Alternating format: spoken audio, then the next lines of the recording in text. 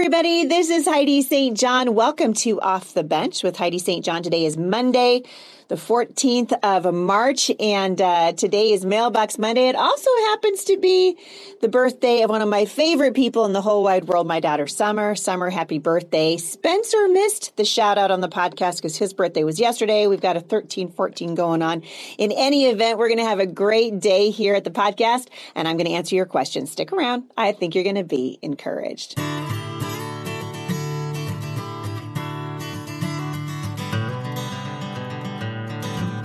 All right, so welcome to the show. For those of you who are new, Mondays are the day when I try to tackle audience questions. I've been doing this for about 8 years, and it really is one of my favorite things to be able to read through your off-the-bench stories, to read about what God is doing in your life, and we're going to do that today for about the next 15 minutes or so. I wanted to start by just reading it to you a little bit from 1 Peter chapter 3. So Peter knew a thing or two about what it meant to suffer for righteousness. And there are a lot of people in the world right now, and this is happening in every sphere of influence that I'm aware of, where people are trying to do good things and they're suffering for it. Let's see what the Apostle Peter had to say about this in 1 Peter chapter 3, starting in verse 13. He said, "Now, who will want to harm you if you are eager to do good?" So I think he's asking at this point a rhetorical question. So he knows that if they step up and they say, I want to step off of the sidelines and onto the front lines, off of the bench and onto the battlefield, there's a very high possibility that they're going to be suffering for it. So he asks them a question, who would want to harm you if you'd want to do good? But even if you suffer for doing what is right, God will reward you for it. So he starts off by saying, really? People are going to harm you? And then he kind of like chuckles, yeah, that's exactly right. And then he reminds them, even if you suffer for doing what is right, God will reward you for it. So don't be afraid of their threats. Instead, you must worship Christ as Lord of your life. So what does it mean, men and women, to worship Jesus Christ as the Lord of your life? Well, it means, for one thing, that we don't carry him around like a backpack, like an accessory to our life, and we take it off when it feels appropriate. We put it back on when it feels like, hey, it wouldn't be too bad right here. Like, I think Christians have been doing that in church now for a long, long time, right? We wear our Jesus accessory to church. But then when we leave the four walls of our church and we go into our job, or we go out into the culture, or we go to Safeway, or we get on an airplane, then we put the backpack down and we pretend that we don't know Jesus, which frankly, Peter was very well aware of doing this. Remember, he was the one who denied the Lord Jesus 3 times. Jesus reminded him that was going to happen. And in fact, it did. And so this guy knows a few things about what it means to suffer for Christ. And he's saying, don't be afraid of their threats. Instead, worship Jesus Christ as Lord of your life. So Lord in every aspect of your life. He says, if someone asks you about your hope as a believer, always be ready to explain it. But do this in a gentle and respectful way. Keep your conscience clear. And then, if people speak against you, they'll be so ashamed when they see what a good life you live because you belong to Christ. Remember, it is better to suffer for doing good, if that is what God wants, than to suffer for doing wrong. Wow. So how many of you would say that you have at least seen someone, or maybe you've experienced yourself, what it feels like to suffer for doing something that's wrong? I think we've all done that, right? We've all been in the position where we're like, well, I guess I had that coming, right? This is what we learned from our parents. Hopefully when we're growing up, that when we behave a certain way, that there are consequences that follow our actions. But what Peter is saying is, you are going to suffer for doing good. You're going to suffer regardless. It might as well be for the sake of righteousness. And so I want us to think about that as we sort of enter into our week together. I like to start off answering your questions. I'm looking at your questions right now here at Mailbox Monday. Again, if you guys want to send them to me, you can shoot them up to me at Heidi St. John /Mailbox Monday. There's a form there. You can send me your off the bench stories. I'd love to hear how you guys are getting off the bench and onto the battlefield. And in fact, I'm going to read some of those for you right now. This one comes from Tiana in Michigan. She said, I found you toward the beginning of the fake-demic. You guys coming up with all your words. the Rona, the scamdemic, all the things. I haven't heard fake-demic yet. That's the first time I've heard that. And I've listened to you regularly ever since. I'm a homeschooling mom of 4, ages 4 to 8. Early in the fake-demic, I knew that while the virus was real, the way it was being dealt with was not right. My husband and I agreed from the start, no masks for any reason, and not once have we put them on. But as she says, no condemnation. I'm sure she might be talking about me, who's had to wear them to get on airplanes. Through the constantly changing mandates, he almost lost his job 3 separate times, each time giving him a termination date. God was faithful every time. My story started earlier this year when I was summoned for jury duty. We live in a small community in Michigan and that has a fairly tyrannical sheriff, and our courthouse has been closed due to non-mask wearers for the majority of the last 2 years. Long story short, when I showed up to jury duty, I continued to stand my ground, even when the officer on duty aggressively pushed a mask. He told me I was in contempt of court and the sheriff would be contacted to decide how my contempt of court plea would be addressed, to write down my information and go to the courthouse immediately. Wow. This doesn't make me want to move to Michigan, that's for sure. Of course, you're like, probably don't want to move to Washington State either. The following hours were a bit nerve-wracking. God took care of things. The courthouse administrator called, dropped the contempt of court charge, apologized for the experience, and said to redirect the sheriff to him if I was contacted. God is so good and can see the bigger picture. I didn't know there was even a courthouse administrator position, or that they would have authority over the sheriff or to drop a charge, but God knew. I didn't start a nonprofit. I haven't felt led to run for any positions locally or nationally, but it was a refusal to live by lies. And since listening to you, I joined the Women's Event Planning Committee for my church, which was a big step toward what I know God's been calling me to for a while now. Thank you for your encouragement and your obedience. Be blessed, Tiana. I love that, Tiana. And actually, you've highlighted something that I really believe here and have said for a long time. It's not so much about what we do, right? Whether it's you start a nonprofit or you're a podcaster or you're a homeschool mom or whatever it is, it's about obedience. And are we being obedient to the call of God in our lives? Paula in Texas. Heidi, I wanted to let you know that our school never did cave to the liberal left. We started our school without masks after taking a vote. Our superintendent's motto was faith over fear, and we now have monthly FCS meetings, and we are starting a Bible study in our school this summer. God is good, and other school districts are wanting to follow. We have been an example, and our kids are thriving because we listen to God, not our corrupt government. Now, I notice that you left out the name of your school. So I understand why you did it, but boy, I'd sure like to know where that is. Carrie from California. Hi, Heidi. I wanted to share how God blessed our efforts to get off the bench and onto the battlefield. My husband and I direct a homeschool co-op in our area. In March of 2020, we went online, but not for too long. Despite Newsom-Leahy's orders, my husband and I went back in person in September. Even though homeschool Karens called the health department on us 3 times, God protected our community. We also were a mask-free community. It was hard being called names and being reported, but our community stuck with us through it all. God provided everything we needed to protect us and in the process too.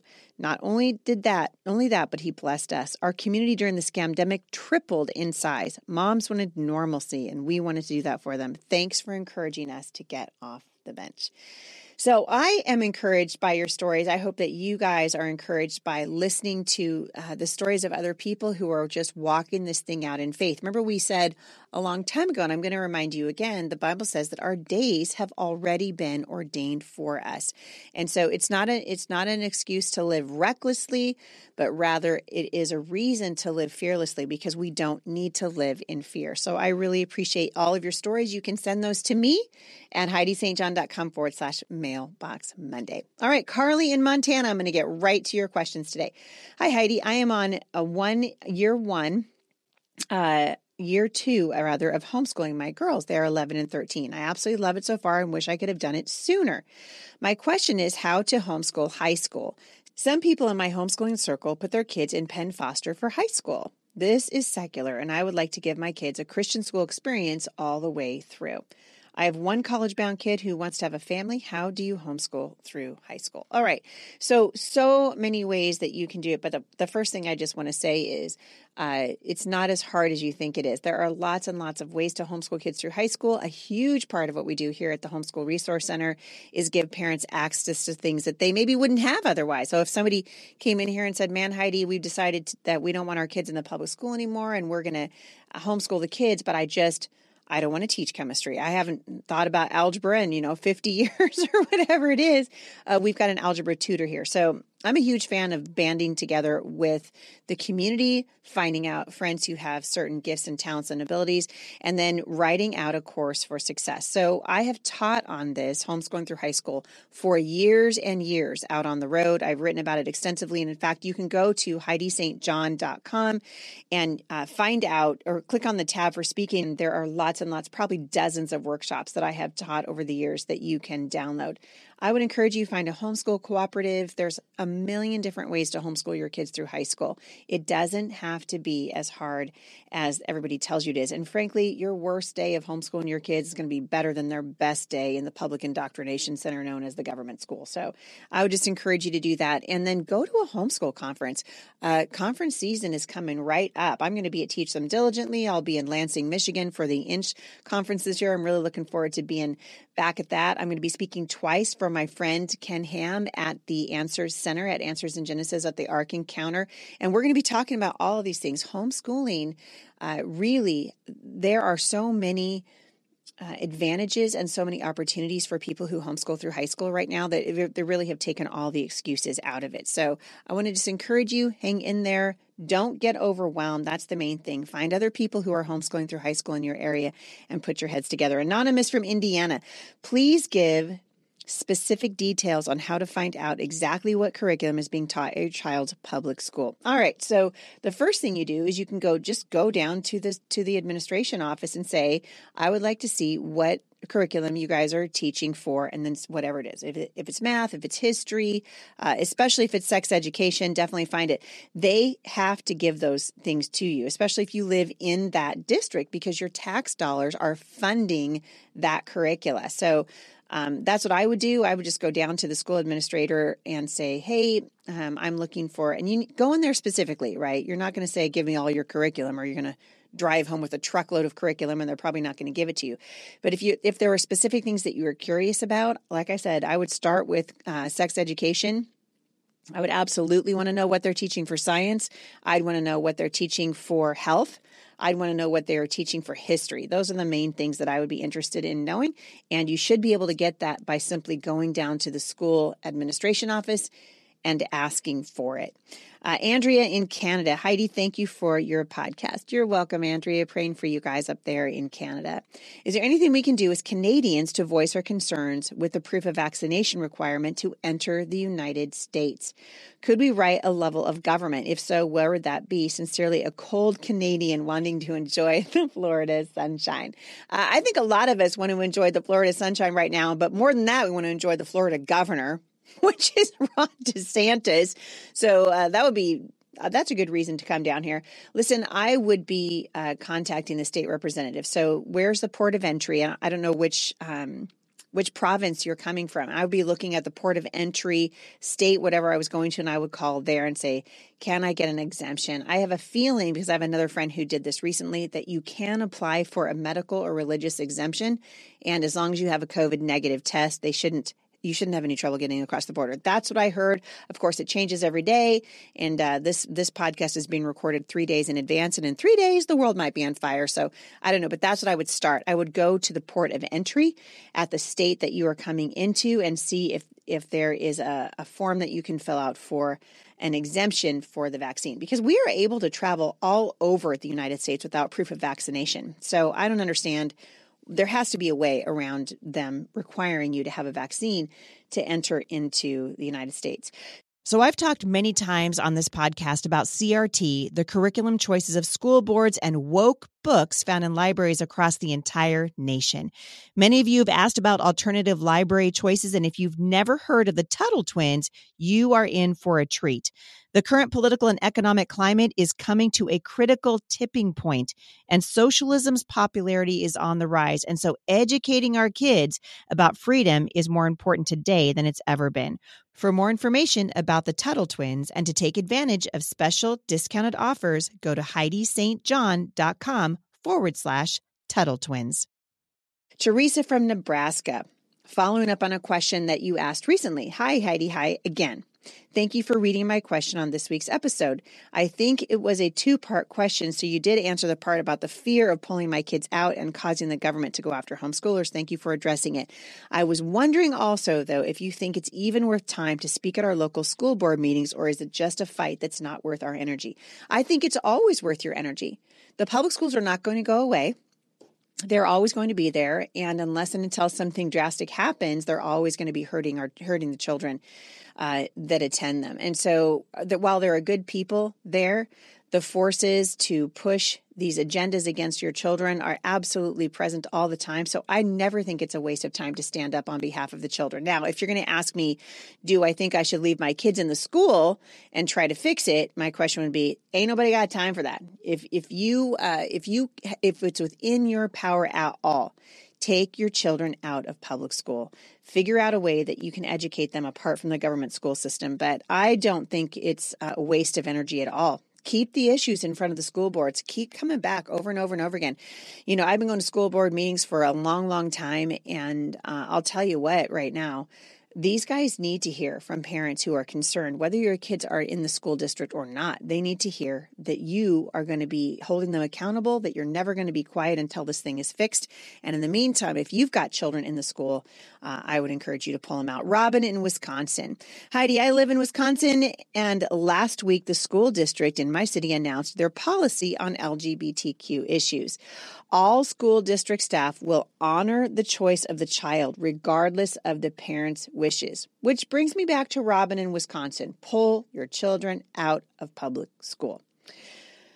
Oh, this is so frustrating. They don't even need to inform the parent if the student wants to change their pronouns or to request books or resources to learn more about. This is kindergarten through 12th grade. So this is happening in Wisconsin. So what Robin has just done is solidified my very strong belief that the schools are not safe places for children. That they would go against the wishes of a parent is absolutely ridiculous to me. And so I would be fighting that with everything that's in me. Haley from Mississippi. Heidi, I'm wondering what you think about listening to music from Bethel or other similar groups if the songs are biblically sound when the churches teach false doctrine.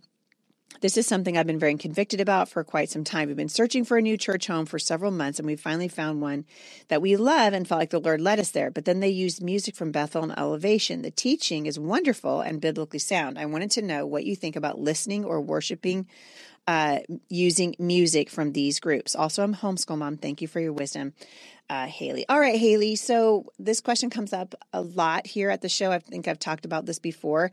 This is where the importance of good teaching comes in, right? So if you were to hear a song that was pushing bad doctrine or bad theology, then that would be one thing. I had a pastor on here one time who had a little bit different take than me. The bottom line for me is I can sing those songs. Some of my favorite songs come from Bethel. There's a song called The Goodness of God. I cry every time that song plays. I love it so much. There's a few, I don't like Elevation worship so much, but I really have liked a lot of songs that have come out of Bethel. I've liked a lot of music that has come out of Hillsong. I think that we have done ourselves a disservice by ignoring the songs of the Christian faith that are really a lot of our modern day churches were built upon. You know, the hymns, I'd like to see us going back and singing more of those and teaching them to our children. But if I was at a biblically sound church, I can't imagine that a biblically sound church would use worship that had lyrics that weren't sound. And so that would be the first thing, I guess, that I would say about that. That'd be the first thing I would say. And so there will always be this. It kind of comes back to, do you buy groceries at a grocery store that's owned by some guy that's promoting the un-LGBTQ agenda? Well, I probably would. We are in the world, but we're not of it. So we need to be wise, discerning, right? So that we don't make mistakes that are critical to our walk with the Lord, right? And so understanding theology is sort of where that starts. It's probably worth noting also that my husband Jay was a worship pastor for many years, and we have an incredible love of music in our home. And these are not sin issues. I know friends that are that differ with me on how they feel about the music that comes from these places, because they would say that if you have, Bethel music playing in your house and your kids hear it, that they're going to look up Bethel worship and they're going to be drawn into Bethel's theology. That hasn't been the case in our family. This is why you teach your kids to be discerning. Teach them the Word of God, and then they won't be tossed, as the Bible says, by every whim of doctrine. Gail from Oregon. My daughter will be graduating from high school soon, and the career she wants will require a college degree. I'm looking at colleges that offer her a major, and I want to help her choose a school based on protecting her as much as possible from progressive and leftist ideas. Are there any resources that address how progressive a particular college is, some kind of woke scorecard? The solid Christian schools that I have looked at, like Liberty and Cedarville, don't offer her major. That is a really great question, Gail, and I'm just going to tell you, I don't have an answer. I don't know. So if anybody who's listening to this knows of something like that, and if there isn't something, this would be the time to make it. You want to make some money on a website? Yay, capitalism. Start scoring these colleges on a scale of 1 to 10 for wokeism. And I bet you're going to get a lot of web traffic, take out some ads, and pretty soon you're making a living. So let me know. I'm sure I'll hear back by this time next week. Hopefully, Gail, I'll have an answer for you if there is one. In the meantime, the questions are pretty simple. I mean, I'd be calling and just saying, how do you guys feel about LGBTQ issues? What's your stand on the 1619 Project? How do you feel about revisionist history? What do you think about comprehensive sex education? Do you guys teach politics here at the school? And what is your bent? I would ask, make yourself a list of those questions and then call and find out. Sarah from Texas. And I think I have time for one more today. So this will be it for today. Hi, Heidi. As soon as I heard you read another mom's question about wanting to homeschool, but her husband has potentially terminal cancer, I knew I needed to reach out to you. I want to give that mom some encouragement since I am in a similar position. We have been homeschooling our 3 children for the last 3 years. In December of 2021, my husband was diagnosed with stage 4 cancer, and I have since become his primary caretaker. Homeschooling has been and will continue to be the best decision that we could have ever made for our children, and I do not regret that decision even now that we have added cancer treatment to our schedules. Homeschooling gives so much needed flexibility and allows for quality family time, which are both much needed right now. So take heart, Mama. Even if you are feeling convicted to homeschool, follow the nudge. Place God at the center of all that you do, and your schedule will work out. I've seen it work firsthand. Please know I'll be praying for you, as I know this is a tough place to be. Wow. So I love, Sarah, thank you so much for sending that. It's just an encouragement to me to see you guys reaching out to each other via sending letters to me on the podcast, and just knowing that the Lord is at work. He is always at work. And as I wrap up this Monday edition, I want to remind you that God's word is true. And no matter what happens around you, and certainly I'm experiencing this every day as I'm running for the United States House of Representatives, and the challenges are immense and the issues are enormous, there is a blessing in following God. There's a blessing in following God. There's a blessing in obedience, recognizing that you belong to Him no matter what stage you find yourself at in life. I'm going to end today with the same verse that I started with out of 1 Peter chapter 3, verse 13. Now, who would want to harm you if you're eager to do good? But even if you suffer for doing what is right, God will reward you for it. So don't worry or be afraid of their threats. Instead, you must worship Christ as Lord of your life. And if someone asks you about your hope as a believer, always be ready to explain it. But do this in a gentle and respectful way. Keep your conscience clear. And then if people speak out against you, they'll be ashamed when they see what a good life you live because you belong to Christ. Remember, it is better to suffer for doing good, if that is what God wants, than suffer for doing wrong.